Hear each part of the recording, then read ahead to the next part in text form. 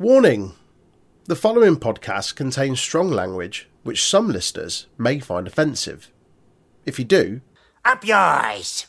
That's only if you don't listen to the podcast. Otherwise, not up yours. did you know the Untitled Wrestling Podcast is on all of the social media outlets? Give us a like, follow, share, subscribe, or even a review if you're feeling generous. Facebook and YouTube at Untitled Wrestling Podcast, Twitter, Twitch and Discord at Untitled Rest Pod. Hello everybody, welcome to another episode of the Untitled Wrestling Podcast. It is Tuesday, you know what that means. It is me, your boy Big Tasty, as always, joined by Jay. How's it going, Jay? All good. Recovered from a weekend of wrestling? No. They seem to come around a lot more often these days, don't they? Like these weekends are just relentless wrestling. Yeah, and this one wasn't even that bad. I mean, it was like a five. So some of us made it to the end of the pay-per-view till 5 in the morning. Oh, I didn't. I fell asleep by I think I fell asleep during the Acclaimed entrance. Oh, right, fair. And I was up early that morning as well. I was staying in a hotel in Manchester, and someone in the kitchen set the smoke alarm off at 8 in the morning. Oh, you love to see it. So that was fun. And yeah, didn't even have a sleep during the day. I did really well. But yeah, Full Gear was awesome. We'll talk about it in a little bit. It's going to be probably the bulk of today's episode, if we're being honest, because, well, you're back in the world 9 to 5 now, so you've not had time to stay up on stupid o'clock to watch wrestling. Yeah, it's difficult to catch Raw and SmackDown when I'm back in work at 8 AM and I'm going to bed when it's like about to start. Right, so as always, it's quite hard to motivate myself to watch it not live. Yeah, fair. I mean, yeah, like when it's not happening, when you have to like put the effort into like find it and like watch it like after the fact, like you say, dedicate time that you'd know, because like for us it's on late at night, so it's kind of like garbage time, isn't it? Like you're not going to do anything else at that time of the night. Yeah. Whereas if it's like, right, I'll come in from work and I'll sit down at like 5 o'clock and watch it. You're like, I just don't want to do this. It's just like, yeah, like when I was watching it, live, it was pretty much like a case of, well, I can't sleep, so I'll just put it on. Yeah, well, there's more about how you now can sleep. We'll talk about that a bit later as well. Exciting news. Right, so we're going to start then, as always, with a bit of WWE news. Some good news today. Some quite nice news in WWE. So first off, former WWE star James Gibson, who will be better known to most people as Jamie Noble, has announced that he will be coming out of retirement for one final match. He put on Twitter that he will be wrestling at a WWE live event in Charleston, West Virginia. So this is on the 11th of December. So like next month, basically, a couple of weeks' time. And this is his hometown, and he'll be performing in front of his family, which is dead nice. Drew's going to be wrestling. Yeah, that'll be interesting. Because so Noble, I wasn't really watching wrestling when he was having his like sort of big period. He was in the was he in a tag team with someone? I know he was a cruiserweight guy, wasn't he? So in WWE, he was a cruiserweight champion, and he paired with Nidia. He actually is a former Ring of Honor champion as well. Yes, yes, he is. He dethroned CM Punk. That was before my time watching Ring of Honor, because I didn't get to Ring of Honor until like 2010. And then obviously I missed his time in WWE as well. So I sort of like his whole career kind of passed me by, which is upsetting because he was, by all accounts, he's a really, really cool guy. He's very good. He was also in WCW in the Young Dragons, where right. I think they had him in a mask for a little bit. Yeah. He was meant to be in a fashion. So a lot of more recent fans, myself included, would know him more as a member of Seth Rollins' security. Yes, J&J Security. And that also, was fun fact.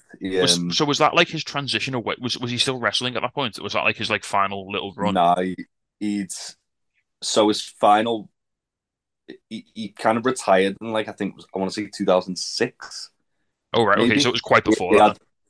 He had a feud with Sheamus in WCW. Right. Oh god. Yeah, Sheamus did the Celtic Cross on the floor onto him, and then that was the last we saw of Jamie Noble for a couple of years. Oh fair. Obviously, And then he has been working as a producer for a number of years yes, now in WWE. He's remained with the company this entire time. mm. Fun fact: Zach Gibson called himself Zach Gibson based on James Gibson. Really? Oh, sweet. Yeah, Little who's Zach it's a Gibson? Sorry, mate. homage I don't to know that name. James You Gibson. mean Rick Fowler, Don't worry about it. the spooky From eyes, a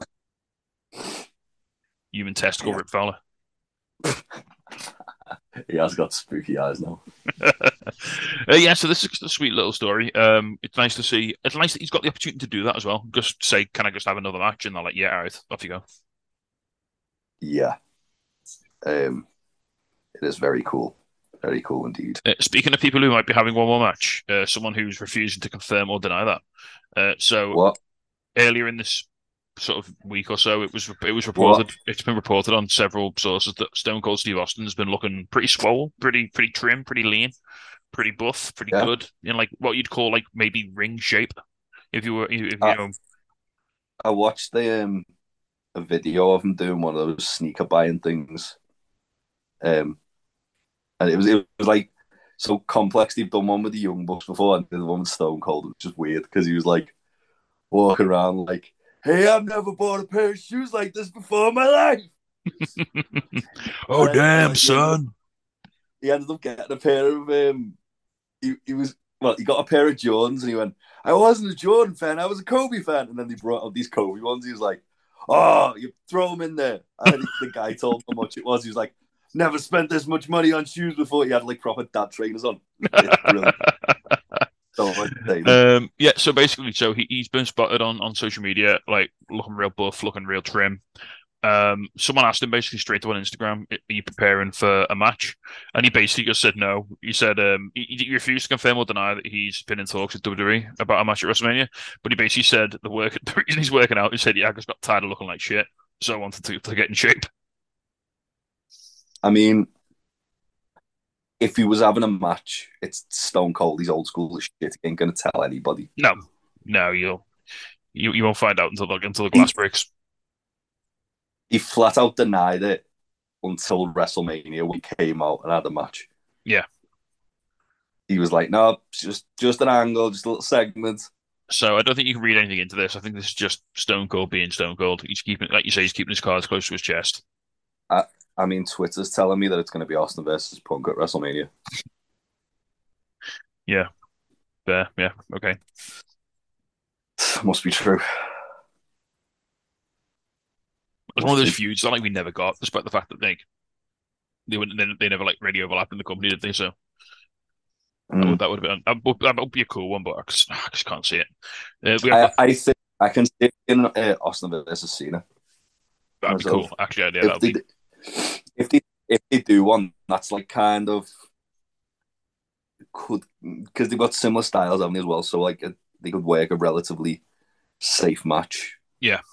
Cena's not going to hurt anyone, is he? You know. No, Cena just gets hurt himself. Right, and one final piece of WWE news then, regarding SummerSlam 2023. So according to Fightful Select, it's not coming to the UK, despite what people might have thought after Clash of the Castle. WWE could possibly be taking SummerSlam to Detroit, Michigan. Nice. So this will be the first time SummerSlam's been in Detroit since 1993. So it'll be 30 years after it last appeared in Detroit. Fucking hell. Yeah. So to put in perspective, the stadium they did it in last time is not there anymore. It's been knocked down. Was that the Silverdome? No, it was where the Pistons played. Oh, fair enough. Yeah, that's a mad name. I was going to write it down, and then I realized it didn't exist anymore. So it's like I don't need to care about that. Arena. It was something. It was some sort of arena. Wasn't that where Austin got hit by the car when Rikishi did it for The Rock? Not in 1993. It wasn't. No. I mean the same arena.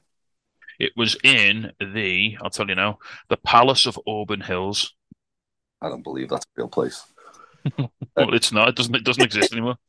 It was in Auburn Hills, Michigan. It closed in 2017, so not too long ago. Are you sure that's not the Joe Louis Arena? I'm gonna do Google while you talk amongst yourself, kids. No, it's It was one of the only. By the time it closed as an NBA venue, it was one of only 2 arenas which had not sold its naming rights to a corporate sponsor. Okay. The Joe Louis. What did you say it was called? The Palace of Auburn Hills. Palace of Auburn Hills. Yeah. That's weird. That it in an odd coinky then. I mean, someone might be able to tell us otherwise, but the Joe Louis Arena also closed in 2017. So what you're saying is these are almost certainly the same building, even though they're not. Yeah, that's what I'm thinking. I think the Joe Louis Arena was where Austin got run over, wasn't that? Was Survivor Series it was 99? Survivor Series 99 when Austin, Yeah, when the car ran over Austin. Yeah, after further Wikipediaing, it is the same place. oh, right, okay. Yeah, yeah. It replaced the Pontiac Silverdome where WrestleMania 3 was as the Detroit Pistons home ground. Fun fact. Yeah, here we go. No, they're not the same. They're not the same buildings. Joe Louis Oh Arena no, was they're not. the Joe Louis Arena was in downtown Detroit, and the Palace of Auburn Hills was in Auburn Hills, Michigan. They just so happened to close the same year. I mean, so the Joe Louis Arena opened in 1979, and the Palace didn't open until '88. So, fair enough. And that was the Joe Louis Arena was a hockey arena, and the Palace was an NBA basketball arena. Fair. Yeah. So there you go. So anyway, that's where the car ran over Austin. to bring this tortured news item to a close, yeah, they're looking at 3 possible venues in Detroit. That is Ford Field, which is the NFL stadium where the Detroit Lions play, Comerica Park, which is the baseball stadium where the Detroit Tigers play, and Little Caesars Arena, which is the new basketball stadium where now the Detroit Pistons play. So Little Caesars Arena is like the sort of the what they moved on to from the Joe. No, from the Palace. See that says it on Wikipedia, the Joe Louis as well. God damn it! This is so. I don't know where the Red Wings play now. Let's just. I mean, the Red Wings are shit, so let's just. Yeah, I'm so confused. Well, I mean, like, I don't understand how a city can need 4 different arenas for 4 different sports. That seems. Especially, interestingly, the last ticketed event for the Joe Louis Arena, before it got demolished, was a WWE event. Oh, right. And to make it even more confusing, the Red Wings also play in Little Caesars Arena. Alongside that's where I got confused because it said it's the successor for the Little Caesars. Ford Field was also where WrestleMania 23 was. Yes. One of the best WrestleManias of the last, 20 years? Almost 20 years. Yeah, let's say in the last 20 years. So yeah, SummerSlam in Detroit. I mean, I know a few people were hoping that there might be a proper premium live event in the UK this year. Doing SummerSlam over here. No, it makes too much money in America. They're not going to move it. Why would they pay to do it all the way over in the UK when they still sell out in America? Like, come on. Yeah. So Tony Elite's not even doing a AW pay-per-view. I mean, they've only got 4 of them, haven't they? So they've got to be careful with where they put them. 5. 5? Oh, Forbidden Door. Yeah. Oh, yeah. I mean, yeah. Woo, spooky. But for those who didn't see what I did, because I just realised it's audio only, this one, I've just done the finger waggle that I do on Discord when I say the Forbidden Door. The Scott Hall, like spooky fingers. Right, okay. I think on that note, that'll wrap us up for news. Again, not a lot of news, which is weird considering there's a pay-per-view, like, or premium live event at the weekend. It's been a bit quiet on the WWE front. We haven't got any bubblings about any big debuts or returns or anything like that. So yeah. There's a lot of kind of like teasing for things though. Yeah. I mean, we're probably gonna get a big return at time recording on Raw tonight. We could be very, very out of date by the time this. So do you want to speculate wildly and see if we get it right? Beth Phoenix in the women's War Games. I think she's. Oh yeah, because Rhea's on the other side, isn't she? So because Rhea's on the other side and she murdered Beth Phoenix. Yeah. Right. Speaking of War Games, we'll be back to talk about that in just 1 second. Before we do, would indicate that Edge is going to come back as well. Well, before we do get into War Games, we'll have a quick break on Jack's Radio. You can have some Audio Slave because did you know, Jay, their debut album was 20 years old this year, I did, and and that makes me feel that makes me really unhappy. yeah. But that Um, might came on. I bought the day came out as well, yeah. So yeah, have some Audio Slave. We'll see you in a few minutes, and we'll talk all about Survivor Series War Games. Okay, and we're back. Right, War Games, Jay. Currently, the Wikipedia article, which is where I get all my rest WWE information from, says there are All of it. 4 matches on the card, which I do not believe will be the case. I'm sure they're going to throw some together this week. There was a little bit of a teaser for something that was probably going to get announced. I don't know. It's weird because War Games usually goes about an hour at least. Yeah, it's really, I've got 2 War Games matches on there, which are going to take some time. Like, if you think about it, when they did the Takeover War Games matches, they were like 5-match cards. Yeah, Two of them being War Games. do you think they've got space for one more? Do you think there's like an IC or a US title match to be put on there or something? They've been teasing Bray versus LA Knight. Is that too soon though? Yeah, potentially. But then the problem they've got is if they don't pull the trigger on that match at Survivor Series, then it's probably going to be like the Rumble when Bray wrestles. Yeah, and that's probably too far away. So That's too far. There is also the SmackDown World Cup final, which they've been teasing, which is looking like it's going to be Braun Strowman versus Ricochet, funnily enough. But yeah, I mean, I don't know. There's been like a lot of kind of stuff that they've been like building towards, but nothing like they could really concretely put on, I don't think. Also, what you got to remember is Roman's entrance takes about like 40 minutes alone, so yeah, true. like that. But then again, I suppose he's going into a cage in War Games, isn't he? So, like the shark. Yeah. So I mean, so right, okay, we'll run through the card real quick. And we'll I'll let you pick winners because I'd be literally rolling dice, which I have done before, and it's saved me all right. Yeah. So we've got AJ Styles versus Finn Balor, and this is going to be your sort of The work rate match. well, it's going to be a work rate match, but I think there's also going to be a lot of fuckery as well because it literally says with the OC and Mia Yim for AJ Styles and with Judgment Day for Finn Balor. So there's going to be a lot of people at ringside for this one. Well, what's interesting with that is as well as that Rhea and Mia in War Games as well. Yeah. I don't know. I think it could you know AJ Styles hasn't won a pay-per-view singles match for 3 years. Yeah, and that might continue because they seem to be having like Judgment Day winning by lots of fuckery. Yeah, that could go either way.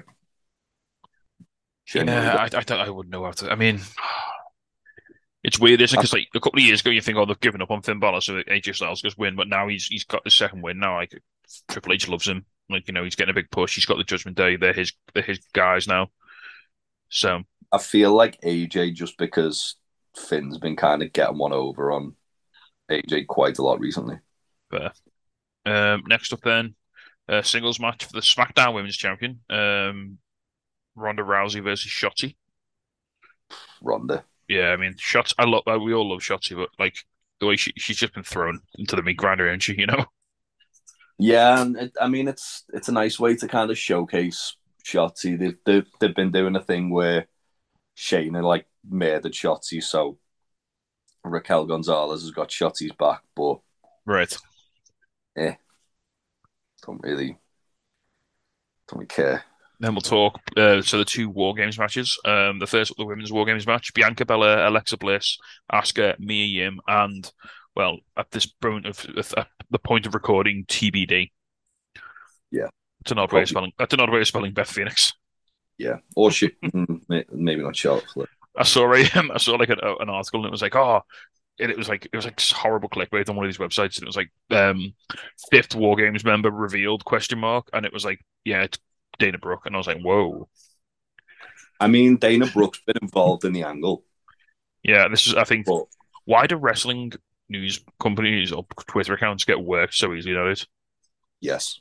The thing for me that made me think it was possibly Beth was the fact that they shown in the build-up video Rhea Concerto and Beth.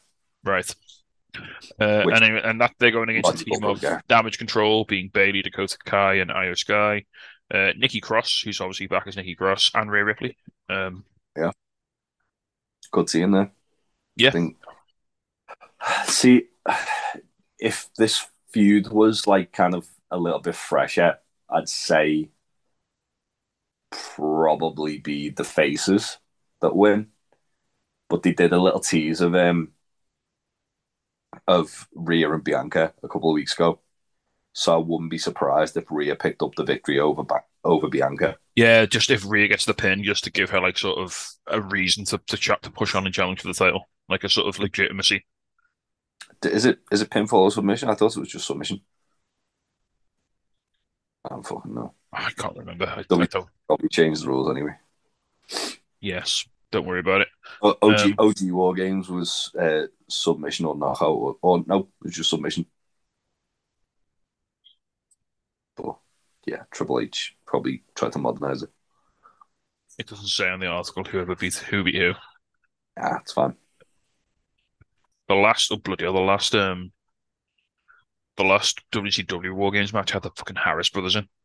Yeah, don't worry about it. Ugh. Let's stop looking at that. Yes, I think Damage Control are a good shout here, the heels, because that then sets up potential for the men's War Games match to have a face win, which I think would be nice. Yeah, Rhea, like you said, they can do it as well by having Roman not involved anywhere near that as well to protect them. Yeah. So yeah, we'll move on to the men's one then. So the men's one is the Bloodline, which is the team of Roman Reigns, Solo Sikoa, Sami Zayn, and the Usos. That's Jimmy and Jay. Versus the Brawling Brutes, that is Sheamus, Ridge Holland, and Butch, Drew McIntyre, and Kevin Owens. I mean, that is a stacked like group of lads there, isn't it? You know.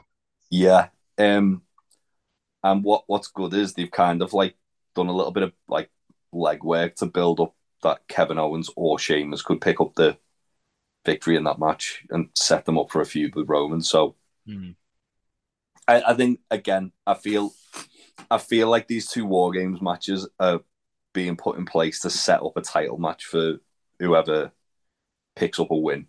And they've done a good job, I think, here. Like, and I'm critical of what they've done with the titles and the Bloodline in particular with the belts, but I know it's sort of cost them everything else, but they've set up a really cool scenario where like the Bloodline are obviously they're quite united, they're quite strong, they're together, they've got all the gold, but they are an island now, and like the Sharks are circling. So you've got, like you said, Sheamus, you've got Kevin Owens sniffing around, like Drew McIntyre's still there. These are all people who've had issues with Roman during his title reign. Yeah. And he's made these powerful enemies. All right, the Bloodline are still really strong, they're still really unified, but like you feel like the sort of weight of fire is shifting now, and it's like how many of these challenges can they really hold off? Like how many, the deck's getting stacked, and it's starting to look a little bit unfavorable towards the Bloodline. Like the numbers are starting piling up a bit now. Yeah, absolutely. Yeah, I feel like this could be the start of like the sort of end game of Roman's title reign. Like if they're smart about it, they could do it where the cracks start showing here, and then by the time he gets to WrestleMania, he's on his own. Because as you said, and if it happens, how it will happen, Roman could lose here through no fault of his own. Like Jimmy or Jay or Sammy could take a pin. Oh, Sammy's 100% eating the loss in this match. Honorary Uce, Sami Zayn. Oh yeah, I feel like they're gonna have Sammy eat the pin, get kicked out of the Bloodline, and then Sammy and Kevin can go into a feud with the Usos. I was going to say, like that moment when Roman rips Sammy's Honorary Uce t-shirt off him and beats him within an inch of his life is going to be like it's like fucking Bambi, isn't it? I still think that Sammy should be the guy to dethrone Roman, or at least be like one of the last people to challenge Roman before he loses it, and like the first one you really kind of believe, fuck, he could do this. Yeah, fair. Yeah, so I mean, you excited about about War Games, about Survivor Series I War mean, Games. I really enjoy War Games matches. I will say it feels so like Survivor Series has had this problem, hasn't it, for the last few years since they started doing brand v brand, where like they basically just have a month where you stop all your storylines, and then everyone who was feuding with each other like 3 weeks ago, they're all of a sudden they're wearing the same color t-shirt and they're all out there like doing those stupid invasions which make no sense, Yeah, and. And it sort of like derailed the whole like momentum of like the company's storylines and the booking.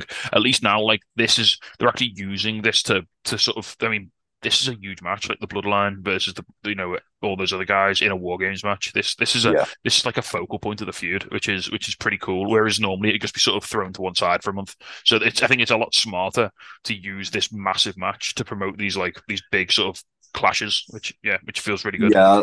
I like the Triple H kind of like come out and was like, for Survivor Series, we're not going to do brand v brand. We're going to continue storylines, and we're going to do that with War Games. And I think looking at the kind of card, they probably might add like a traditional Survivor Series I was match. going to say that's the only thing I'm a little sad about is that there's no. I mean, I know Aaron's going to be fucking howling, like he's going to be crying himself to sleep if there's no Survivor Series match on this card. That's like his favorite. That's like his favorite thing It, in wrestling. it's his favorite pay per view Survivor Series. Yeah, I can see them adding a traditional Survivor Series, maybe two. Who knows? I mean, the thing is, like with traditional Survivor Series matches, is they can whittle them out quite quickly. Yeah, and it's a good way of getting people on the card as well because it's 8 guys or 8 girls Well, 10, or 10. Yeah, five people per team in it. But I think that's why War Games have been put in the format it has been, in that it's like 2 teams of 5.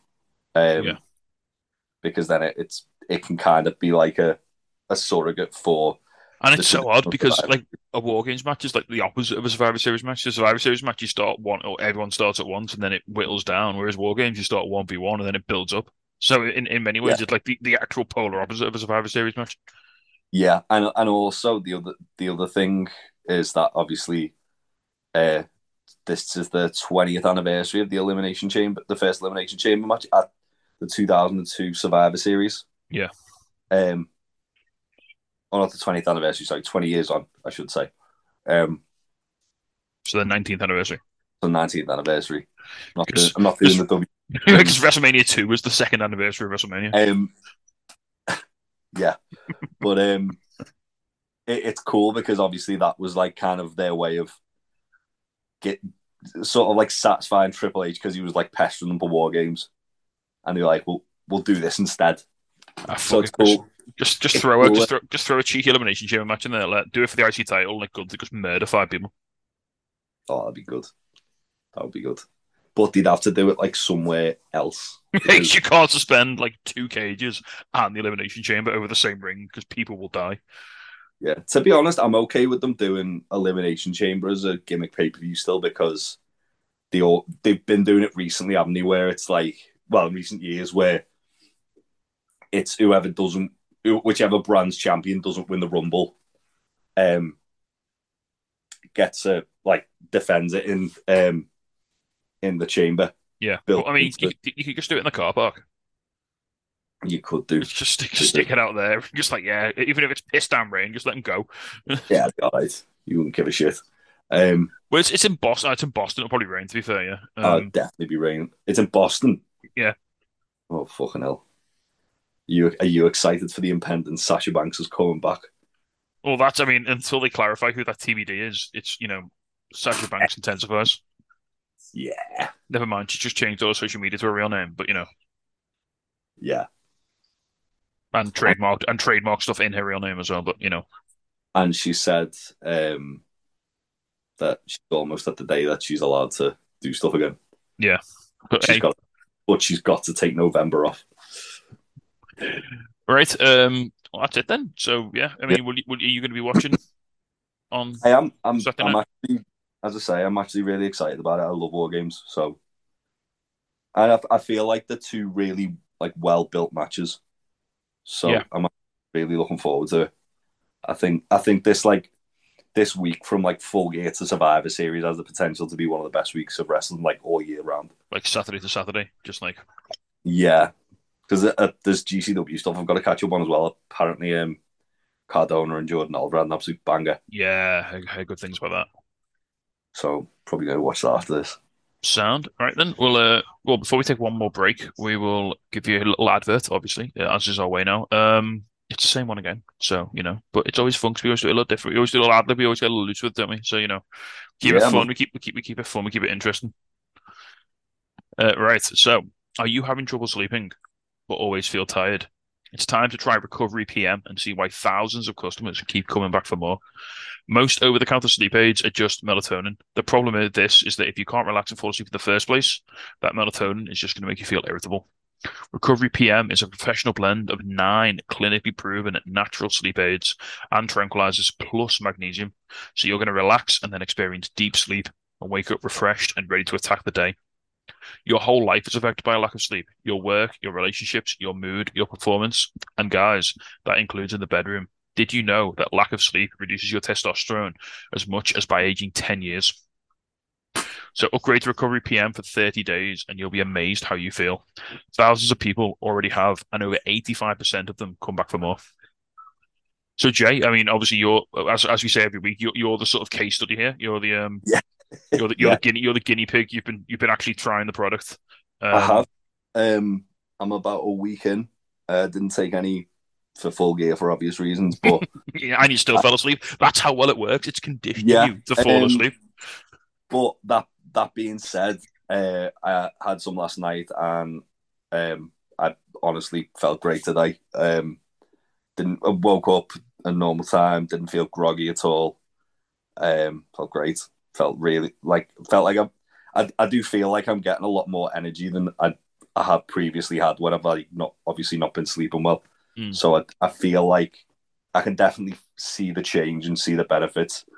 Yeah, if you want 15% off the product, use the discount code UWP at recoverypm.com or legacysubs.com for 15% off. 15% off. That's UWP all in capitals. So UWP all in capitals.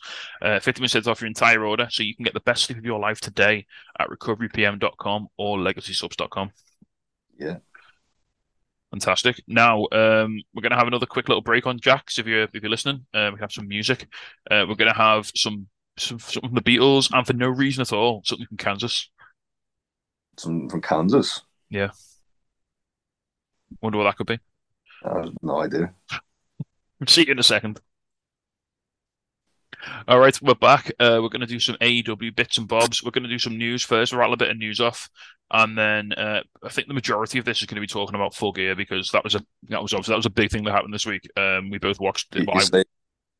You say we're back. You could say we're carrying on my way with some. We are carrying on. We will carry on. Carry on.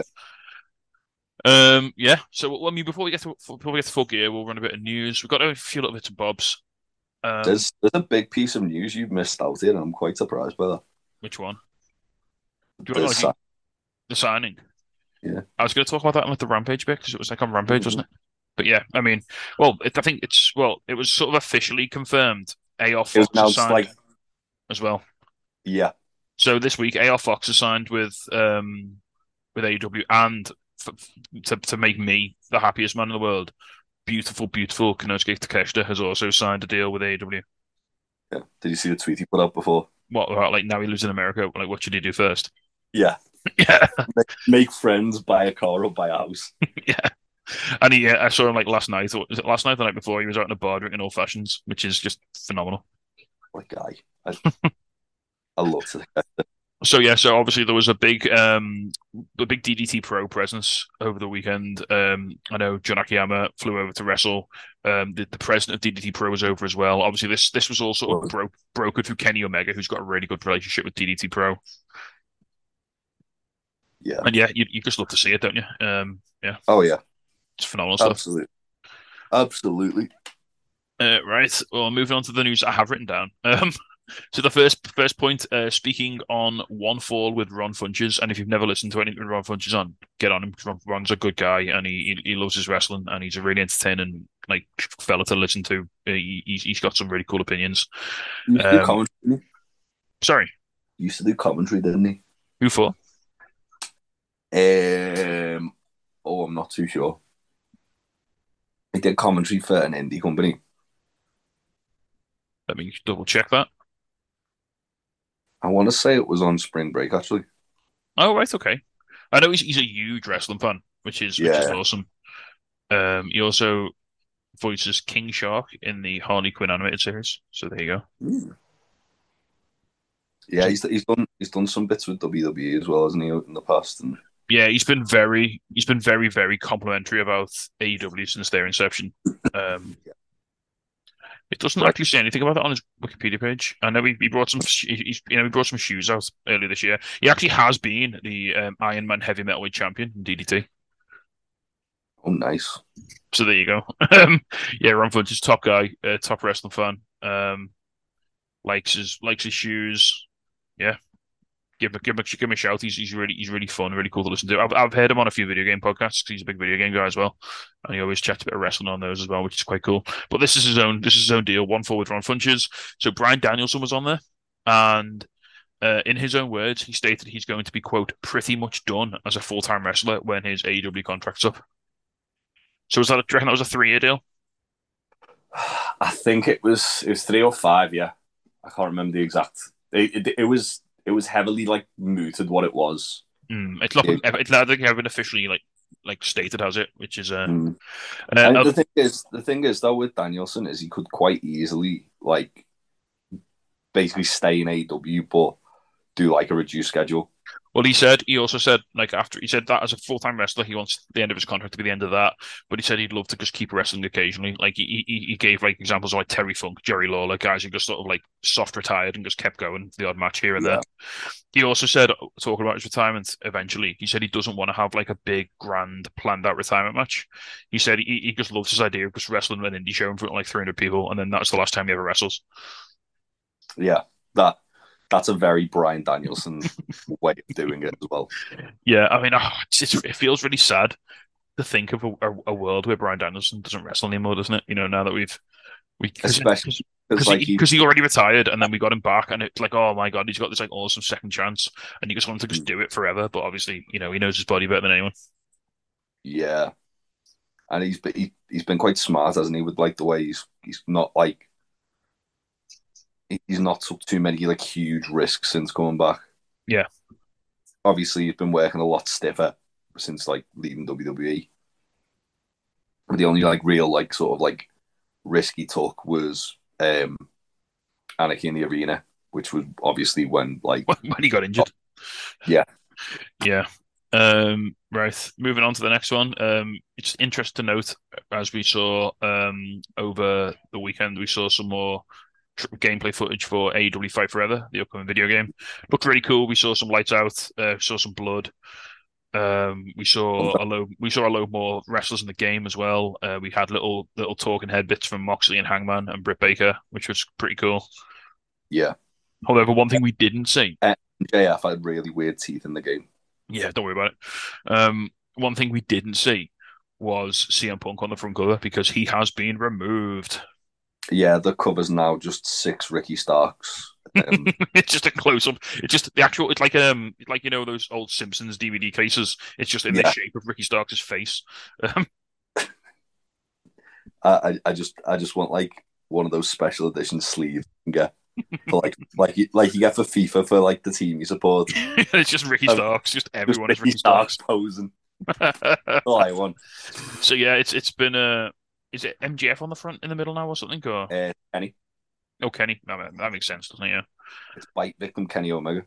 It looks a lot better actually, not just because Punk's not on it, but like the color. It's like blue and something now instead of like green and white. It's like weird. blue and white instead of instead of that weird green, which is a color that's never been associated with AW, and I don't know how it ended up on there. Yeah. You think like black and gold would be the way to go on this, wouldn't you? But I mean, you would, but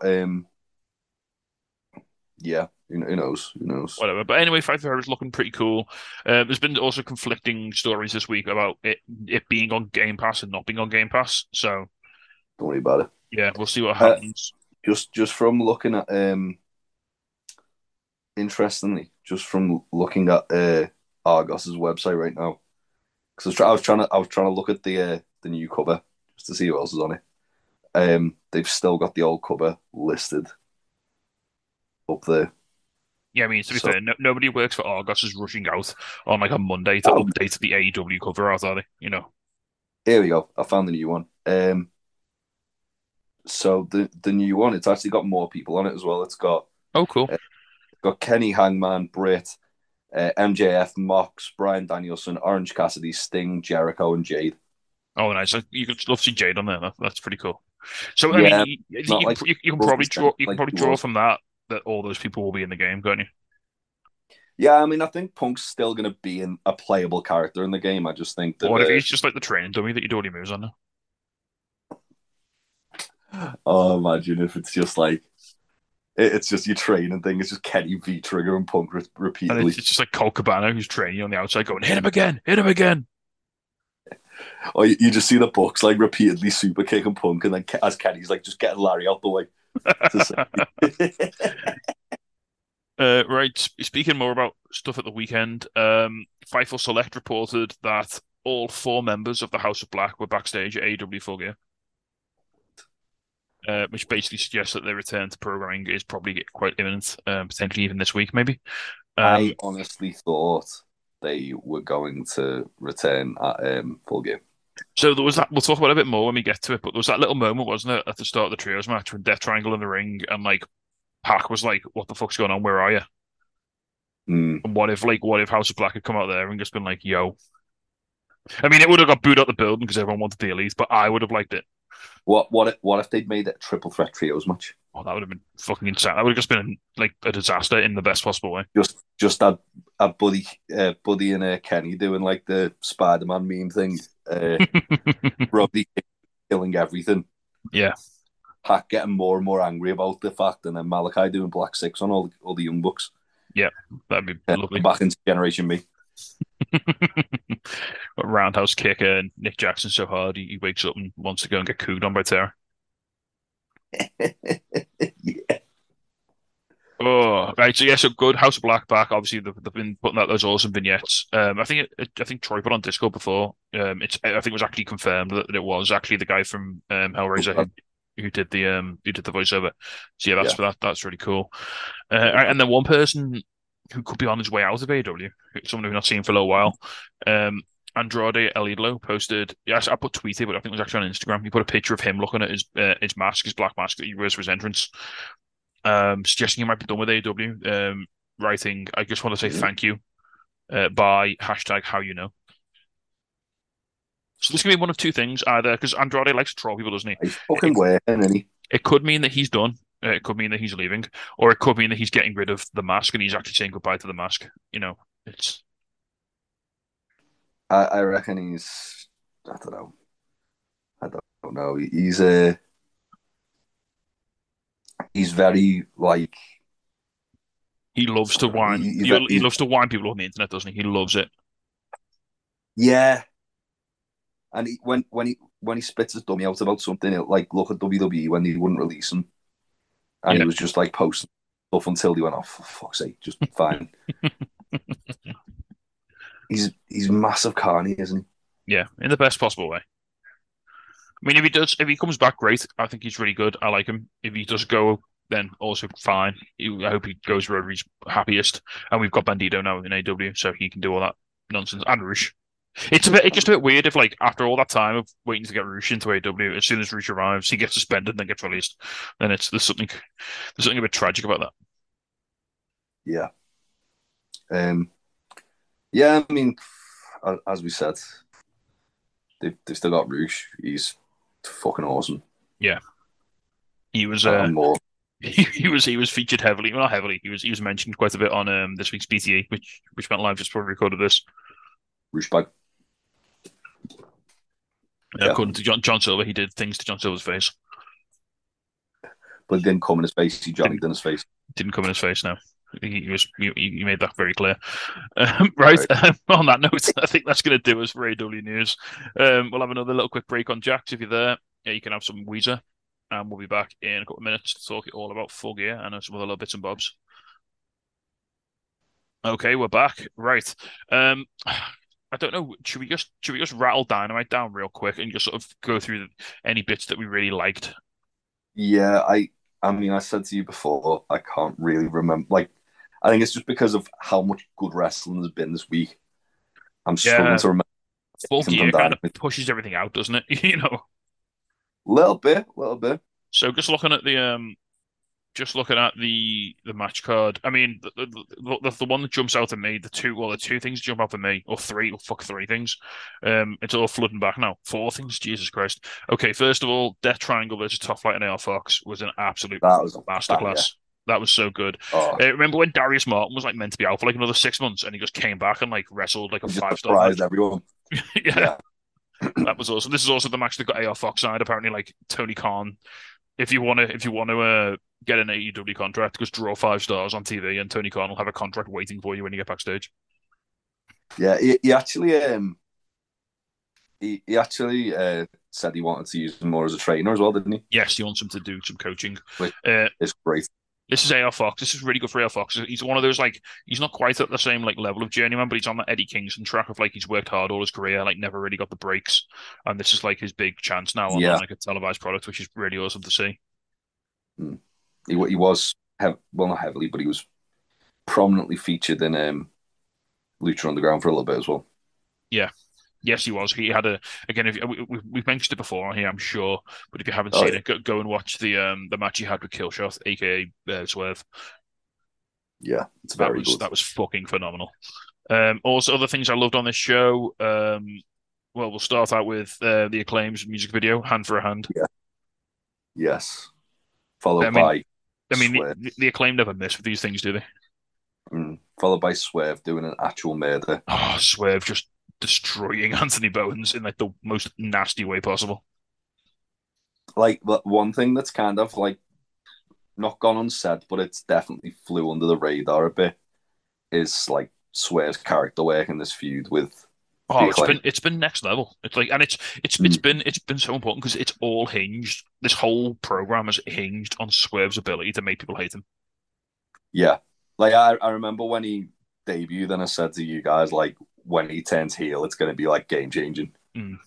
And like I know like quite a few like quite a few people on Discord hadn't really seen him as a heel, and I was just like, just fucking wait. Oh And yeah, like you just wait till he goes full bastard, and then we'll talk. yeah, and we're on the precipice of that now, aren't we? Yeah, I mean, I think we're gonna see it built towards Revolution now. I think Revolution's going to be terrifying. Yeah, I think Keith Lee's in danger. Yeah. So yeah, that was. I don't think fun's the right word to describe Anthony Bowens v Swerve Strickland, but it was certainly an entertaining match. That arm break spot at the end was fucking vile. Mm. It was really We also had Ethan Page v Bandito, which was fun. banger. Absolutely. Ethan Page is just a guy who can just go with anyone, can't he? You know, he can wrestle Yeah. anyone. And Bandito is, if you can't have a good match with Bandito, then what are you doing? Yeah, that's it. Did also have the Blackpool Combat Club versus JAS tag match, which was really fun. Yeah, it was fine. Again, I was struggling to get invested in that. Like the whole like program, it just felt like I don't know. I think I'm just luckily now that I've put time to fly, I was just a bit like mentally checked out the whole Blackpool Combat Club JAS feud. I think it just gone on a little bit too long. Yeah, it's gone on very long. So I don't think Very I was struggling to care really, and especially that opened the show and like I just sort of it was like I sort of sat through it and was like, I mean it was a good match, but it just the stakes didn't do anything for me. I like the finish. The finish was good, yeah. The finish with the base blower. That was fun. Yeah. We also had actually a really quite nice promo from Saraya, and then a really good promo from Brett. Samoa Joe called really good promos as well. Yeah, Samoa Joe does that sort of like Samoa Joe when he's in this sort of character where he's like, I'm like the elder statesman. I'm the top of the food chain. I'll fuck you up. Joe. Yeah, I like that. I like that version of Joe we get. Tony Storm v Anna Jay was fine. I don't think it was very fair on Anna Jay to have expected to step in at short notice and produce a classic match. I think she's still working back from that injury. She's still not quite got herself back on the fast track she was on before she got hurt. I don't think. Yeah. I thought she did fine. And then it was a weird ending, wasn't it? Because like for the first time in a long time, we ended with a promo. which was basically just Moxley and MJF, and it was very good, but it felt AEW's kind of conditioned me to expect like big matches to end the show. I I feel like the ending of this Dynamite kind of telegraphed what happened at Full Gear. Mm. Like, I was more convinced about what actually Well, like happened. the second MJF said the greatest trick the devil ever pulled was convincing the world he didn't exist. It was like, well, fuck, someone's turning. It's probably Regal. Yeah.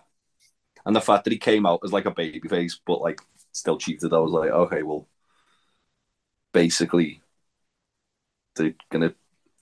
And I don't know, it's weird because they can go two ways here. They can lean into MJF being a babyface because everyone wants to cheer him, or they can then now have people being like shocked. But I saw a really good point on Twitter, which was if they want MJF to get booed, they need someone like obscenely over to go against them. Like Ricky Starks was a good example because he can hold his own on the mic, and he'd be able to kind of like do the back and forth. Or for example, an Eddie Kingston.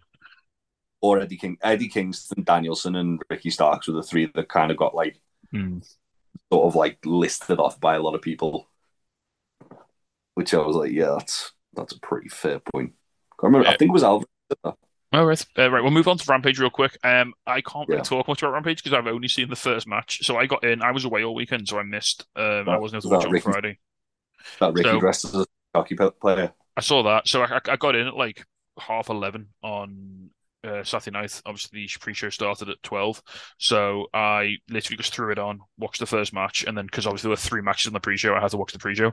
So I only saw Jimmy Stark. I really liked it. It felt really old school. Like it started in the back, and then they sort of dragged it into like they dragged it through, didn't they? And like sort of like it was really really awesome. Shades of Cage. I know this was the setup, wasn't it? Yeah, sorry. So this was the match before the rank. I've got these out of sequence because they all happened within like 40 minutes for me. So it's like I can't process when they all took place. It was you hit the nail on the head though when you said like an attitude era match. Even down to like the way Ricky was dressed, where he's wearing like a Devils jersey. He was wearing a New Jersey Devils jersey. Easy for me to say. That he then like turned into like a crop top. Yeah. And then breast pants and loafers. I really like the finish as well. So obviously there was no way he was ever getting Archer up for the Rochambeau, but he got him with like a spear and then he like sort of rolled through it as well into a pin, which was really, really cool. Yeah. And then Archer like murdered Ricky. Yeah, Archer murdered him afterwards. He chokeslammed him on the steel steps. That's the thing that I think it feels like the prime and Ricky Starks for like MJF's first challenger. It says a lot. So obviously the reason this all got sort of fucked around was because Ricky Starks wasn't medically cleared to wrestle, but they delayed the whole tournament so that he could, which makes it sort of feel like he might be winning it, you know? Yeah, I mean, it definitely made it feel like, well, the plan is Ricky versus Page in the final, which I kind of wish is Winter coming. It's not this week; it's the week after. Yeah. I kind of wish they had another week that they could we could get a few promos with Ricky and Ethan Page. They're both like red hot on the mic, aren't they? So that'd be really good fun. But the outcome of this would be the. See, after Ricky won on Rampage, he put on Twitter about being on the Full Gear card, and he put in like brackets. By the way, tell him it's in Jersey. Yeah. I did see that, yeah. Harking back to one of my favourite tweets, which is when Brian Cage asked Ricky where the Philly street fight was, and he just replied, "In Philly, you big dumb bitch." Yeah, Ricky Starks, like, I know I'm very biased because he's one of my favourite wrestlers, but the guy's so fucking good. He is. He is just liquid charisma, isn't he? Like, you know, you can't teach what he's got. It's like he's just got it, hasn't he? Yeah. That's what I mean. I feel like it's time to like do something with him, whether that's give him a mid-card title or have him like within the world title picture and eventually win the title. Yeah, I feel like they're at the point with Ricky Starks where he's he's about to be as like hot as like MJF was going into this pay-per-view. Yeah, If he he can certainly get, if feels he, like a guy like he's about to catch that like Daniel Bryan sort of like groundswell, isn't he? yeah, and I mean, there's a couple of people we'll talk about it after we've run through Full Gear that I think could be good contenders to be the next AEW champion. Yeah, and we'll have that If conversation at the end. Yeah, All right, speaking of me. Full Gear, before we get there, so actually that's all I saw on Rampage. Oh, anything else you enjoyed? I mean, yes. I'm saving Kingston Ortiz versus Akiyama and Takeshita for like a rainy day. I'm gonna crack that out on like Thursday or something and watch that as like a little treat. Well, Um, that was very, very enjoyable. I think you will like that quite a lot. Yeah, there was Hook and Lee Moriarty. This was the biggest test Hook had so far.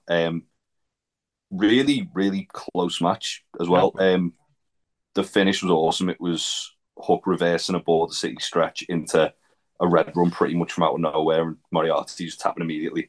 nice. But Moriarty had like control for the majority of the match. And I'm guessing Athena just murdered Madison Rayne. Well, yeah, she. Oh, so there was a Russian Jose the assistant thing, which was what was heavily mooted on being the Dark Order this week. Right. Which was that Silver challenged Jose the assistant and Rush to a match between him and Ten, and Ten just kind of like stormed off, and then He wasn't there. Yeah, that's why he wasn't on BTA. yeah, and yeah, Athena basically just did an absolute murder on Madison Rayne. And then after the match, like she debuted a new finisher as well. It was like cool. It was like a GTS, but like kneeing her in like the neck instead of the face. Oh, fun. It's gonna be distressing watching Sarai take that in a few weeks in a couple of months' time. Yeah. Then after the match, Aubrey Edwards tried to like pull Athena off Madison, and Athena just like clocked Aubrey, which got like an audible gap from the crowd. That's how you get the heat. Oof, I tell you. Yeah, and then Mercedes Martinez came back, so it looks like we're getting Athena versus Mercedes at Final Battle. There was the Evil Danhausen video package as well. Yeah, but I mean, we'll talk about that in the. We'll talk about that now in Full Gear. So, and there was also a House of Black thing. Oh, sweet! I'll check that. I'll make sure I check that out as well. Which was very good. Sweet. Yeah, right. Yeah. So speaking of Full Gear, let's get right into it. Into Full Gear. First off, before we even start talking about it, I know we were sort of split on this. I think this bell to bell is the best pay-per-view AEW have ever done. Ever? Bell to bell in terms of pure match quality, I think nothing tops this. Yeah, I think it's definitely in my top 3. I mean, I know you're going to want to put All Out above this 21. Are you really going to tell me that a match that had Christian Cage in the main event is better than this card? I think All Out was better for the moments. That's it. Like, All Out had the big surprises and like the big moments. Yeah. I think this, like I said, a bell to bell, like in terms of minute to minute match quality, I think this is the best AEW ever done. I mean, the best way to put it is this card had 3 matches. I'm putting in my match of the year. Oh yeah. Thing for the end of the year. Yeah, it's going to make up a fair chunk. So let's get into them anyway. So we started out with Orange Cassidy, Trent Beretta, Chuck Taylor, Rocky Romero, and a very mysterious, very evil mystery partner versus the Factory, that being QT Marshall, Aaron Solo, Lee Johnson, Nick Comoroto, and Cole Carter. Obviously, the best friends start out at a man disadvantage because the mystery partner does not appear. Yeah. I didn't recognize Nick Comoroto without his stupid clothes on. So that's how well he's doing, is getting himself over as like that character for me. I was like, why is he not wearing his weird hat? He looked like a young Bobby Roode. He did. He really did. The hair is beautiful. So the sort of the turning point of this match, I mean, it's all these regular stuff, like Trent Beretta's doing sick neck bumps, Rocky Romero's having fun, Chuck Taylor's doing Chuck Taylor things. The match sort of turns on QT Marshall trying to pile drive Orange Cassidy onto the steel steps like he did to Danhausen the other week. As this happens, Danhausen's like evil theme music comes in, it's the one he used in the Indies, isn't it? I think so. Yes. Dan, What's this? Danhausen comes out. He's got his spooky makeup on. He's got a big spike. He's got a jar of teeth. It was "Kill for You" by Twitching Tongues. That's the one. But yeah, I remember when everyone said, "Why isn't Danhausen allowed to do any wrestling?" Well, watch this match. Yeah, I really like the fact that they had evil Danhausen, like as well, treating it like it's like his nuclear option. Like he's gonna go really fucked up when you really fucked him up. Mm. Um, But he comes in and he just destroys everybody. Basically, he suplexes. It's Suplex City, Danhausen style. Yeah, he picks up the win by feeding Nick Comoroto the jar of teeth. Yakuza kicking him in the face while he's got a mouthful of teeth, and then just pinning him. And then after the match, the best friends throw QT in the ring, and Danhausen hits him in the head with a railroad spike. Yeah, and then they all hug Danhausen really uncomfortably while he's holding the spike up. You've got to give the people what they think they want. Spooky Danhausen. Next up then, cool. Ricky Starks versus Brian Cage, the final of the it wasn't semi-final, sorry. Semi-final, yeah, the semi-final. Yeah, again, really fun match. Again, it's a similar story. Like Ricky's trying to overcome, and this is what I think Ricky's sort of trying to establish throughout these matches. He's that sort of like fighting from underneath sort of guy, isn't he? At this point. Yeah. So I think that this was probably the best match these two have had. Yeah. Also, Ricky Starks is like finishing segments of just insane, aren't they? Like, I think this is the best match Brian Cage had in AEW. Oh yeah, 100%. But the fact that like Ricky like managed to hit that Rochambeau like out of nowhere after like a destroyer out of nowhere. Yeah, it was really fun. I'd recommend again. It's these first three matches are on YouTube for free, so you can go check them out if you don't have the pay-per-view ordered. I would say that all three are worth watching for different reasons. Yeah, definitely. On to the last match then. Before this, we had Renee asking Eddie about this match, which was really nice. Like, Eddie was like, understandably, like you could see like the emotion and like the sort of the occasion was like a bit too much for him. He was a little overwhelmed. Yeah.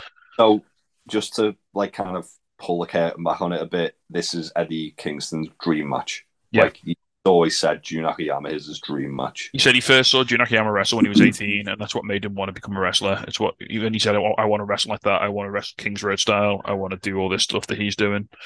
And this was basically just a 10-minute sprint down the King's Road with all the greatest hits of like Japan style matches like thrown in. Yeah, it was like a love letter to all Japan from like the 90s.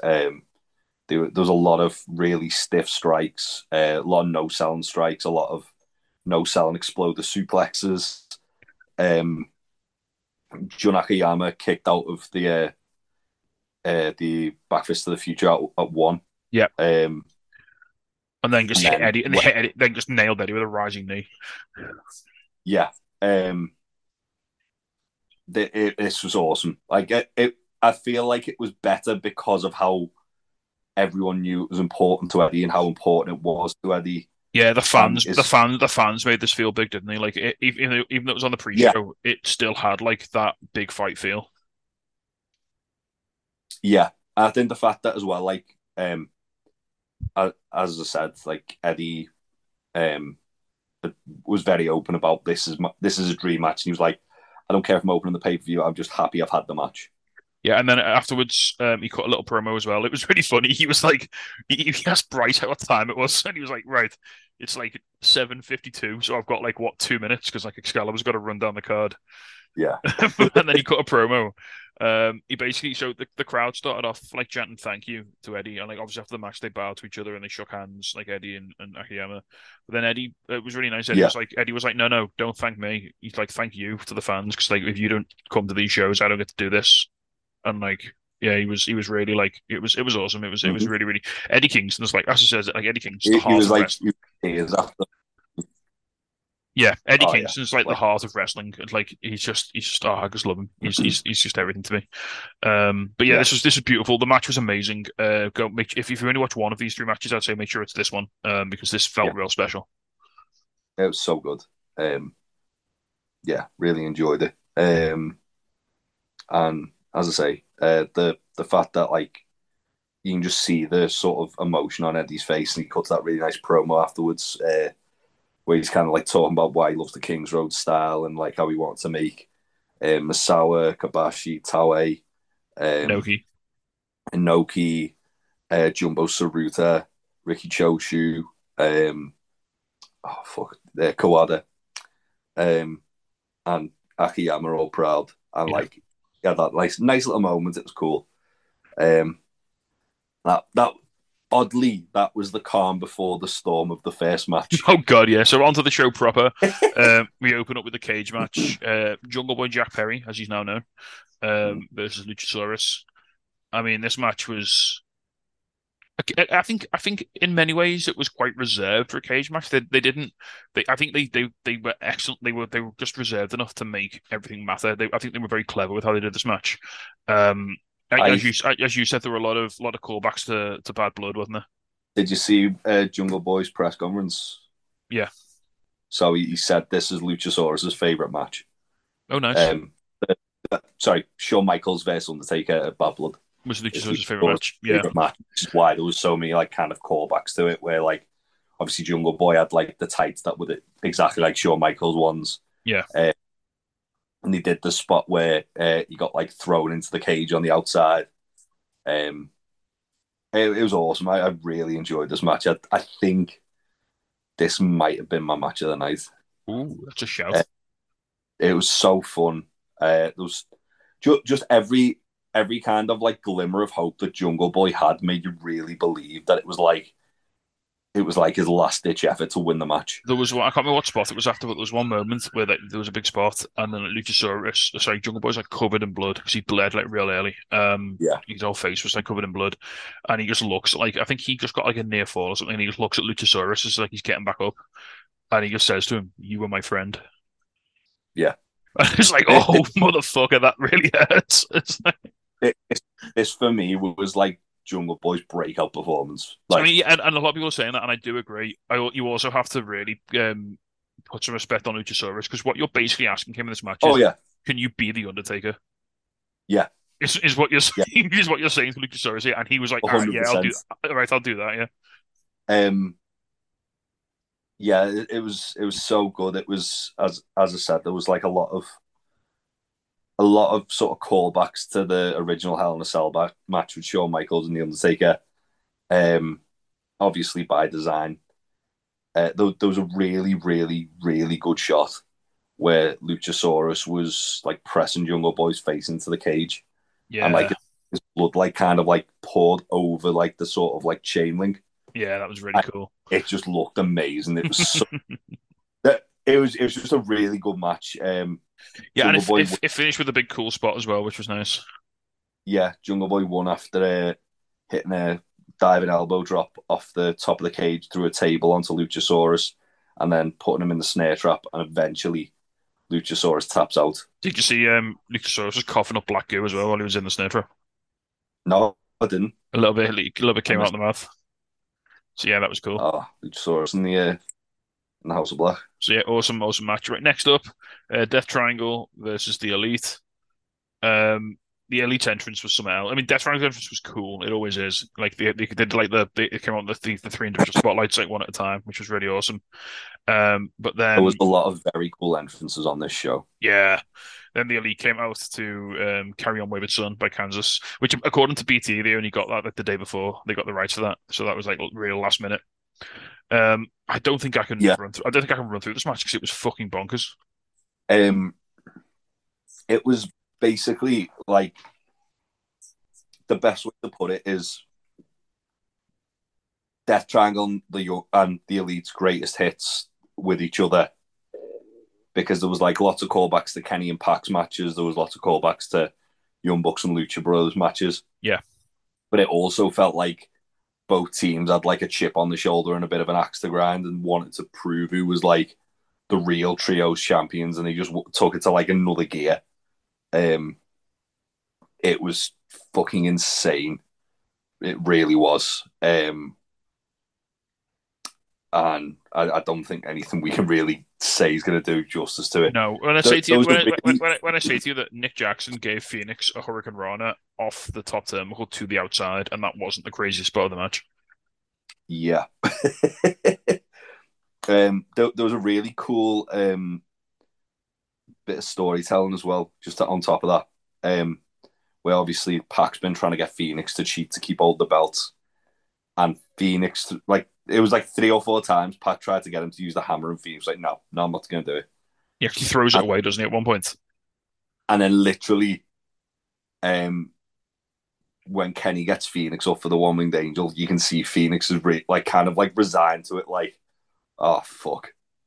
So as like Phoenix like draped after he gets hit with the V trigger, he sort of like draped over the ropes, like half conscious, and Pac just like literally shoves the hammer into his hand and like closes his hand around it. Yeah. So then like when he goes up, like you say, he's got no choice. He has to. It's the only way. He hits Kenny with the hammer, and surprisingly, Death Triangle win. The Elite lose on the comeback. So I thought the Death Triangle hadn't been champions long enough, but I was too much of a shithouse to commit that I don't think the Death Triangle are going to lose the titles. Yeah. So I was very happily surprised by this. So right, so not only was this match awesome, and it was really was, check it out. But it was later in the show, it was announced that this was now actually won in a best of 7 series, which is going to run through to the end of the year. Oh, but yeah. Well, it's going to run through to the start of next year. Yeah, so that's going to be the last match is going to be Battle of the Belts, I believe. Yeah. So that's going to be fucking ridiculous in the best possible way. Right then, moving on. Jade Cargill versus Nyla Rose. Nyla comes out. Speaking of incredible entrances, she comes out in the lowrider. You've got Nyla on the back. You've got with the title, obviously, that she's stolen from Jade. You've got Vicky Guerrero in a "I'm Your Mammy" t-shirt, one of Rhea Ripley's ones. You've got Marina Shafir dressed as like a chola in the front as well. Which it was just it was just everything. It was so well done. Yeah. And then Jade came out dressed as Chitara. Yes. From Thundercats, which also looked amazing. Only downside I'll say, obviously Jade. This has happened a few times with Jade now. Obviously she always puts a lot of effort into her costumes, but sometimes they're not really that practical. There was a few times where she was trying to adjust her costume because it was causing her a bit of discomfort, like in the middle of like selling a move, which was a little bit took her out a little bit. But the match was fun. I enjoyed it. I think Nyla and Jade have a really good pairing because they're both big women who hit hard, and that's really fun. I thought these two had awesome chemistry together. Yeah. I felt my only criticism of it is I felt the match went a little long. I mean, it going on after that Death Triangle Elite match, it was literally getting sent out to die, wasn't it? You know. But I didn't think it was a bad match. I just thought that like near the end, it felt like they were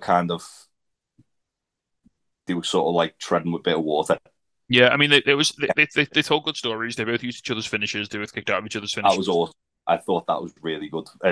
So impressive seeing Jade hit the beast bomb on Nyla as well. And the ending was good as well. So Nyla obviously she couldn't put Jade away, so she went for the top rope senton. She missed, and then that was the opening Jade needed to hit Jade to pick the win, which was really fun, really cool. So Jade's got the belt back, Also, big shout out to Nyla Rose just ending Kiera Hogan at the start of the match. Yeah, she just annihilated. Like Kiera Hogan's got the belt back and she's running around with it like dead happy, and Nyla just runs out and just annihilates her. Yeah, that was fun. Yeah. Also as well, Jade's facial expressions in this match were fantastic. Like, yeah, she's improved so much in the last 12 months. Oh, absolutely. Right, next up then, we have the Ring of Honor World Championship. Chris Jericho, Bryan Danielson, Claudio Castagnoli, Sammy Guevara, 4-way. Fucking nuts. I did not have. So I was saying, like, I was a bit like sort of done with this whole like program. I was like, I wasn't really looking forward to this. This match absolutely banged. It was so good. I mean, I was thinking I'm not really excited for this match, but I know I'm going to enjoy it because it's like 4 guys who we know can go, and it's 3 guys in there who have experienced enough and have been around long enough that they know perfectly how to pace the psychology in this match. So like everything happened at the right time. So like you had like Jericho and Sammy having like a sort of agreement, and then they sort of had like a little sort of contest, like a friendly contest, and then it got a bit nasty, and then it got a bit nastier, and then like they were literally just like murdering each other, and then it was the same. Like Brian and Claudio were doing the same. They were trying to keep it cordial to start with. Brian and Claudio had no issue with like, well, it's may the best man win. Yeah, but then I think Jericho was very much like, nah, Sammy, you're here literally as my insurance policy. Yeah, I think Brian and Claudio's sort of relationship broke down a bit when Claudio hit the neutralizer on the outside on Brian. Yeah. There was that awesome moment as well. Claudio had Jericho in the sharpshooter, and to like try and break it up, he crawled on top of Danielson and tried to pin him. Yeah, and then Danielson reversed it into the label lock. Yeah, and there was a really, really good spot near the end as well where we kind of all thought like, oh god, oh no, Sammy's going to win this. Where like Jericho basically, Jericho and Sammy are sort of like stood tall over Danielson and Claudio, and Sammy just like grabs Jericho in the GTH and hits it. Claudio gets up, locks Sammy in gets Sammy in the giant swing, and Jericho from absolutely nowhere just like annihilates Claudio with a Judas effect to pick up the win. Yeah, hits. He basically goes through Sammy to Judas effect Claudio, which was amazing. Really, really fun match. Really enjoyed it. Didn't think I'd be saying that about this match. I thought this was going to be the one that was going to like drag and like sag in the middle, but no, it was all go. This one, it was phenomenal. So next up, Saraya making her in-ring return against Britt Baker. Again, really fun match. Not the sharpest in ring. Again, obviously, Saraya's been out of the ring for 5 years. Cut us some slack on that one, but it was fun enough. They had Zack Zodiac, Saraya's brother, at ringside, and Britt was being like a absolute prick to him, which was nice. Yeah, there was a lot of scary looking neck bumps that Saraya was taking. Yeah, including a diving neck breaker to the outside as well, which was the one off the apron on the floor was fucking horrible. There was there was at the end as well like a real sense of urgency that like Saraya needed to like end the match before she got like hurt, which was uncomfortable at the time, but it was really good like storytelling. Yeah, and Saraya won with, I don't know what she calls it now, but it was the Rampage, wasn't it? It was like two of them. Yeah, so she hit two of them. I don't think she had a name for that. No, they called the Page Turner the Nightshade, but they named the Rampage, did they? They didn't give it any name. So maybe we'll find out in the next couple of weeks. But yeah, really fun match. Good, obviously great to see Saraya back. She'll be a good addition to the women's roster for sure. Next up, it is Hoss time. Samoa Joe, Wardlow, and Powerhouse Hobbs for the TNT title. This doesn't go long. It didn't need to. It was just three men just beating the shit out of each other. Yeah. I'm gonna say I think the wrong guy won. Yeah, I mean, I can understand why. So Joe won. I can understand why Joe won because like he was like the veteran, wasn't he? I can understand why Joe won. I reckon they're going to unify the belts at Final Battle, and do like the rematch. But I do think Hobbs should have won. I would have liked Hobbs to win. I very much liked when Hobbs like just trucked Joe as well. That was beautiful. Oh, it was like Joe got hit by a Jeep. It was so good. Wardlow went for the Powerbomb Symphony in the end on Hobbs. He had like two or three of them away, and then Joe just came out of nowhere, blindsided with the title, and then interestingly put the Coquina Clutch on Hobbs for the win. He was already like unconscious. He was like dead. So as soon as he put it on, he was like, "Oh yeah, he's literally dead. That's fine." Yeah. So fun enough match. Big boys, big meaty men, slapping meat. It's always a good time. Yeah. Got a little quick announcement as well for Dynamite this week. Jericho defending the ROH title against Tomohiro Ishii. Yes. And then Orange Cassidy challenges Jake Hager goes, "What's in your bag?" And Orange goes to the belt and says, "I like your hat." And Hager's like, "I like that hat. I want that belt." Turns out Jake Hager, when he's just shouting incoherently about things, that's the best. That's the best Jake Hager. Yeah, that's the best version. Right, moving on then. Sting and Darby Allin versus Jeff Jarrett and Jay Lethal. Again, this is just this. You know exactly what this is going to be. It's become the signature Sting match, hasn't it? Which is just nonsense. This was better than it had any right to be, though, as Yeah, well. Like, Jeff it really Jarrett. Jeff was. Jarrett is like perfect at playing his character. Yeah, So yeah, couple of really fun spots in there. So early, well, let's say earlyish on, it spills to the outside. Darby jumps off a ladder to try and cough and drop Jay Lethal, and Satnam Singh just appears out of nowhere and just catches him out of the air, yeah. which looked amazing. Then he just takes him onto the ramp and just throws him, just beals him on the ramp, and it's like, oh god, that looked horrible. Yeah, he hit like it was the Eye of the Storm, wasn't it? The Yeah, swing and Razor's Edge. Um, yeah, there was that bump as well. Darby took where he basically went for a coffin drop, and Jarrett just came out of nowhere and just like exploded the guitar over him. yeah, that was amazing. That looked so good. Later on, you had that spot where Sting had Jarrett in the shot in the Scorpion Deathlock. Sanjay runs in and like slaps Sting really hard. Sting no sells it. So then Satnam runs in and slaps Sting instead, and obviously that does the trick. Oh god, that choke slam Sting took as well. Fucking hell! Yeah, Like, this was the match I thought where the House of Black was going to come back because of obviously that was the last time we saw them, wasn't it? Yeah. Obviously it didn't happen. The finish was really good though. So Lethal goes for the lethal injection, the worst move in all of wrestling. Sting kind of like catches him mid flip and hits him with a Scorpion Death Drop, and then Darby like from literally out of nowhere just like lands on Lethal with a coffin drop to pick up the win. Yeah, I also like just before that the spot where Sting was trying to Scorpion Death Drop Satnam and he was too big and he couldn't get him down. So Darby just coffin dropped on top of him while he was trying to do it. That looked so good as well. Yeah, it was really fun. It was Sting match and Sting did a mad crossbody off the stands as well. Yeah, because of course he does. Sting. Yeah. He like face planted, didn't he, on that one? Yeah. But that was really good fun. Sting matches are just fun now, aren't they? It's just what it is. Yeah. Next up, are you ready to draw some stars? Because Jamie Hayter and Toni Storm for the interim women's championship. Was this the best women's match AEW's ever put on? Yes, I think so. Was this one of the best matches AEW's ever put on? I think it's definitely up there. I think it's easy in the top 10 best matches they've ever put on. This was probably my match of the night. Fair. Fair. Yeah, I really enjoyed this. It started out super intense, and like the women were just beating the shit out of each other. Like they were just going for it. Like it started at full speed. Tony with the hip attacks, Jamie with looking for big lariats and big strikes. Yeah, it was just stiff as fuck, wasn't it? They were just going at it. Yeah. Yeah, like Jamie Hayter is just so good, isn't she? Like, yeah. I mean, it's one of those things. I think it's really good the fact that she's got the momentum that they've put the faith in it to give her the belt. Well, like she had so much like organic support from the crowd here that Tony was getting booed. Yeah, well, that's what I mean. At the same time, like it's insane that she literally was like at first treated like she was just like Brit heavy, and then as soon as she had like that first match and everyone was like, oh, holy shit, she's so good. Yeah.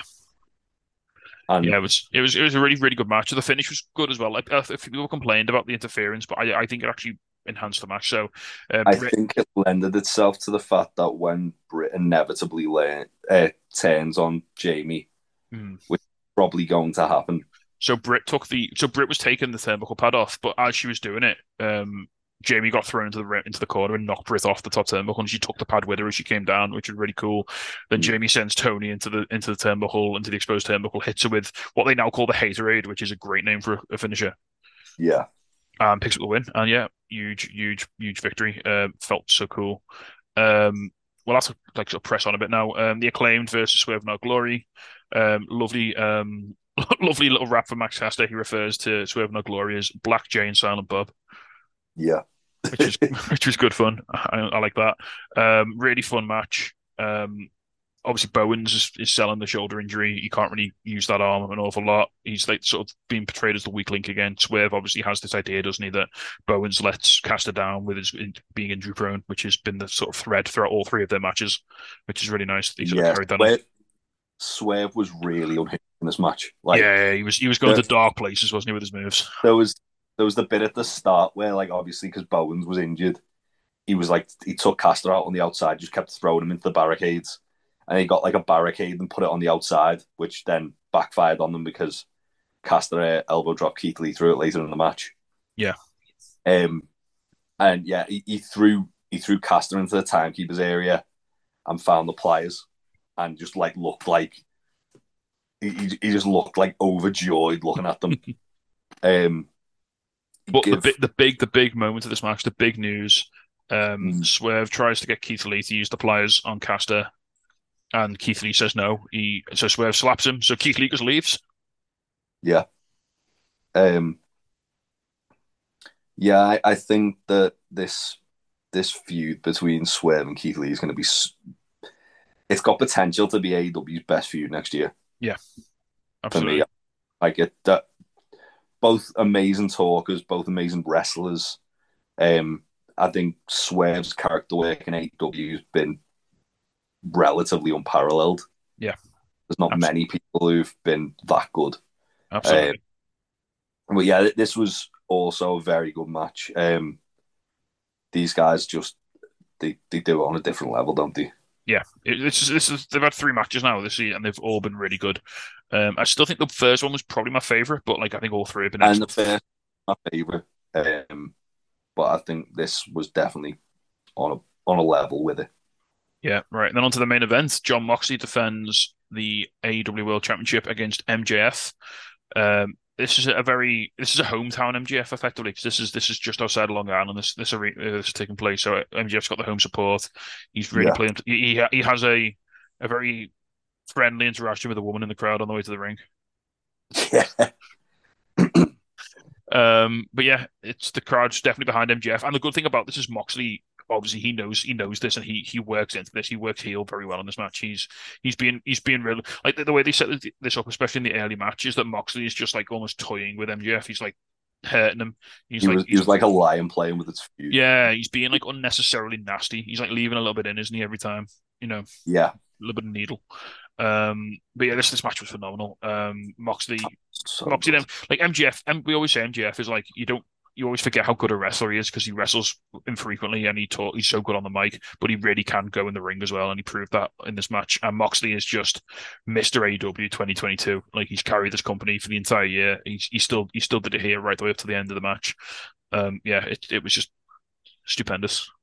They did a really good job of protecting Moxley in defeat and making it feel like, even though MJF did win the match, like, Moxley didn't lose anything. Well, he did lose something by losing the match because he lost the belt and he lost his daddy Regal. But so we'll talk about that because there's no point going through the match because so much happened. We'll talk about the finish. So MJF has a moment of weakness. I think it gets to a point, doesn't he, where he knows he can't do it. Like, he knows his numbers up here. He hit the tombstone on the apron, didn't he? And then, like, he was holding his knee. Yeah. After the and then he was getting Mox obviously like zeroes in on it, and MJF's getting more frustrated, and he ends up like he gets the Dynamite Diamond ring, and then Regal comes down like a lunatic, and he throws the ring at Regal. Did you see as a point? After he threw the ring away, did you see the security guard rush out to grab it so that it didn't get lost? Yeah. Yeah. So there's a couple of ref bumps towards the end. There's 2 different ref bumps, and then Moxley's gets MJF to the Bulldog choke. MJF's tapping, the ref's down. Regal's like, John, the ref, you need to get the referee. Like, as soon as Moxley turns around to get the ref, we all knew it was happening, but it didn't make it hurt any less, did it? Regal slides the brass knuckles into MJF. I don't know. I was a right smug prick because I called this weeks ago.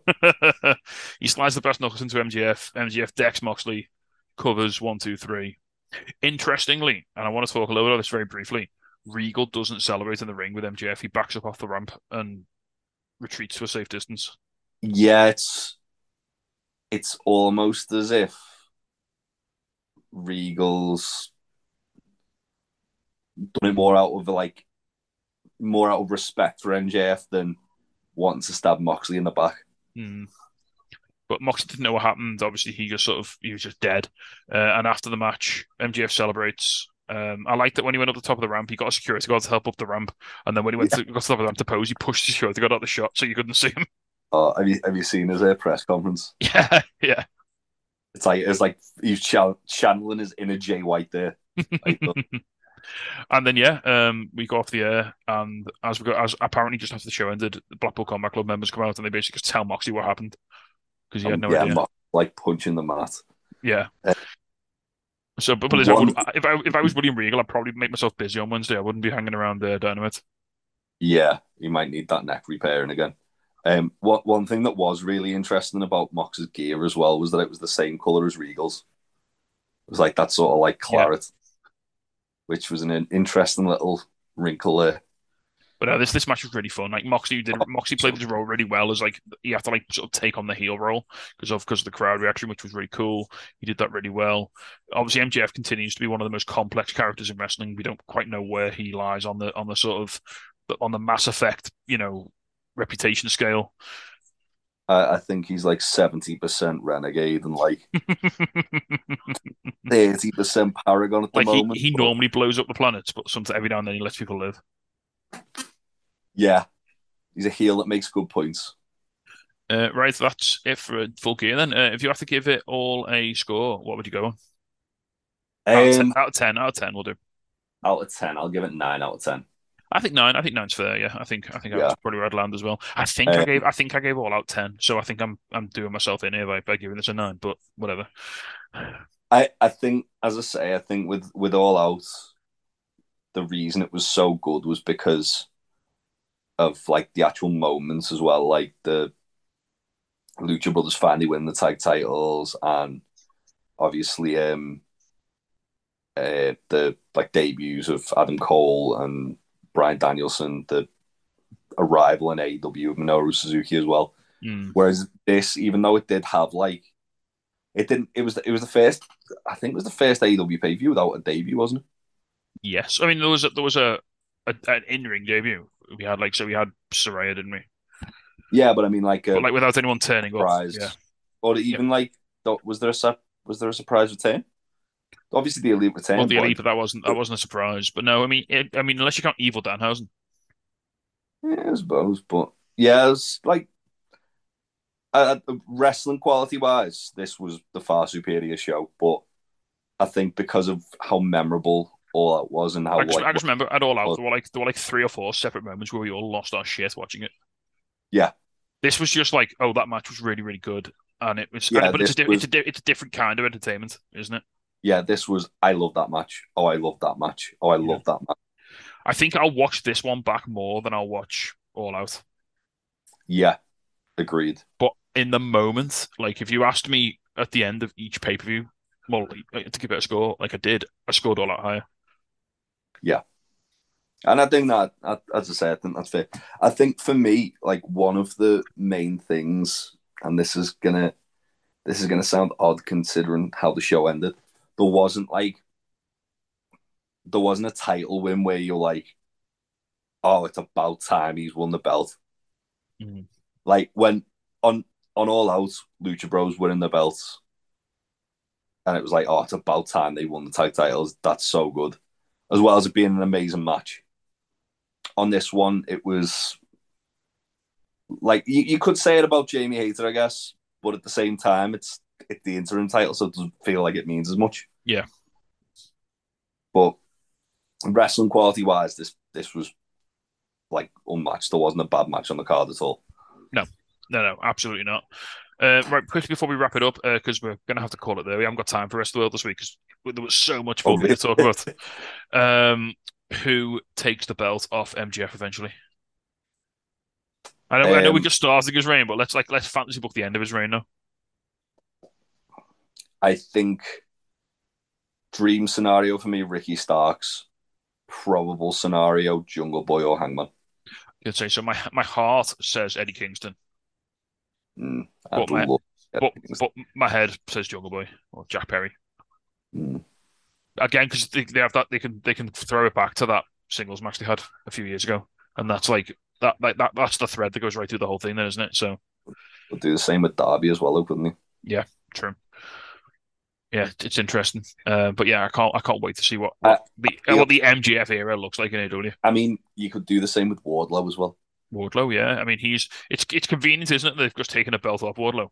Yeah, I think because of the bidding war of 24, I think that MJF's probably going to hold that belt for a very long time. Yeah, Probably he's probably going to drop it next year at Winter is Coming. yeah, fair. I can see that. If not at New Year's Smash. Yeah. Oh, it's gonna be so fun. I can't wait. I absolutely can't wait. Right, I think that's going to wrap us up then, man. Yeah, that was a lot of AEW talk. And if you're on Jax, I do apologize. Not as much music this week. I might be able to sneak a few songs on right now, depending on how long this goes. Do we have a quick to promote the Effie event? Yeah, well, very quickly, I just want to talk real quick again also about Wrestle Island. Wrestle Island have their 6th anniversary show this weekend in Birkenhead. It's a stacked card. I've literally just bought my ticket. It's got all the belts being defended. There's a under 23s tournament. Joe's favorite wrestler, I can't remember his name, is on it. Aiton Sane is on it. There's a 6 of the best match with RPD involved, and yeah, friends of the podcast. Yeah, your boy Scott Oakman's facing Lance Rivera for the title. Harley Hudson's defended the women's championship against Lucy Sky and Aurora Tevez. Yeah, it's going to be, there's like Brian Aidson, Joe Connors, RPD. Some of the best talent in the Northwest. Yeah, it's going to be mental. And they're doing a special as well. If you bring any sort of food or winter clothing with you as like a donation for charity, you get a free photo with Lance Rivera as well. So they're trying to do a little bit for the community as well, which is awesome. Wrestle Island, always there for the community. I absolutely love it. I'll be there. And yeah, I can't wait, basically. Yeah, I may be there. I'll see if I'm about. Yeah, also we are doing a question and answer session with Effie at Coyote Ugly in Liverpool on the 30th of November, the day before TNT Cold Day in Hell, which we will definitely be previewing next week. Tickets are £10. You can get them on the door or from ringsideworld.co.uk. Maybe give us a DM just to see if there's any tickets available before you hold out on the door. But yeah, it should be good. We're going to be, I think, me, you, and Troy are going to be all in attendance. And yeah, it should be a really, really fun event. I'm looking forward to it. Yeah, I can't wait for that. Can't wait to ask Daddy what makes him tick. Right, that's going to do it for us this week. As I say, big old wrestling week this week. We'll be back next week. We'll talk a bit about Cold Day in Hell. We'll have all your fallout from War Games. We'll talk all about that, all the top news, everything you come to expect from you boys. Yeah, until then, stay safe. We'll see you next week. Enjoy your wrestling. Goodbye. Bye. Hello, yes, Danhausen here. Danhausen has been summoned. You must love this podcast, Hausen, the Untitled Wrestling Podcast, Hausen.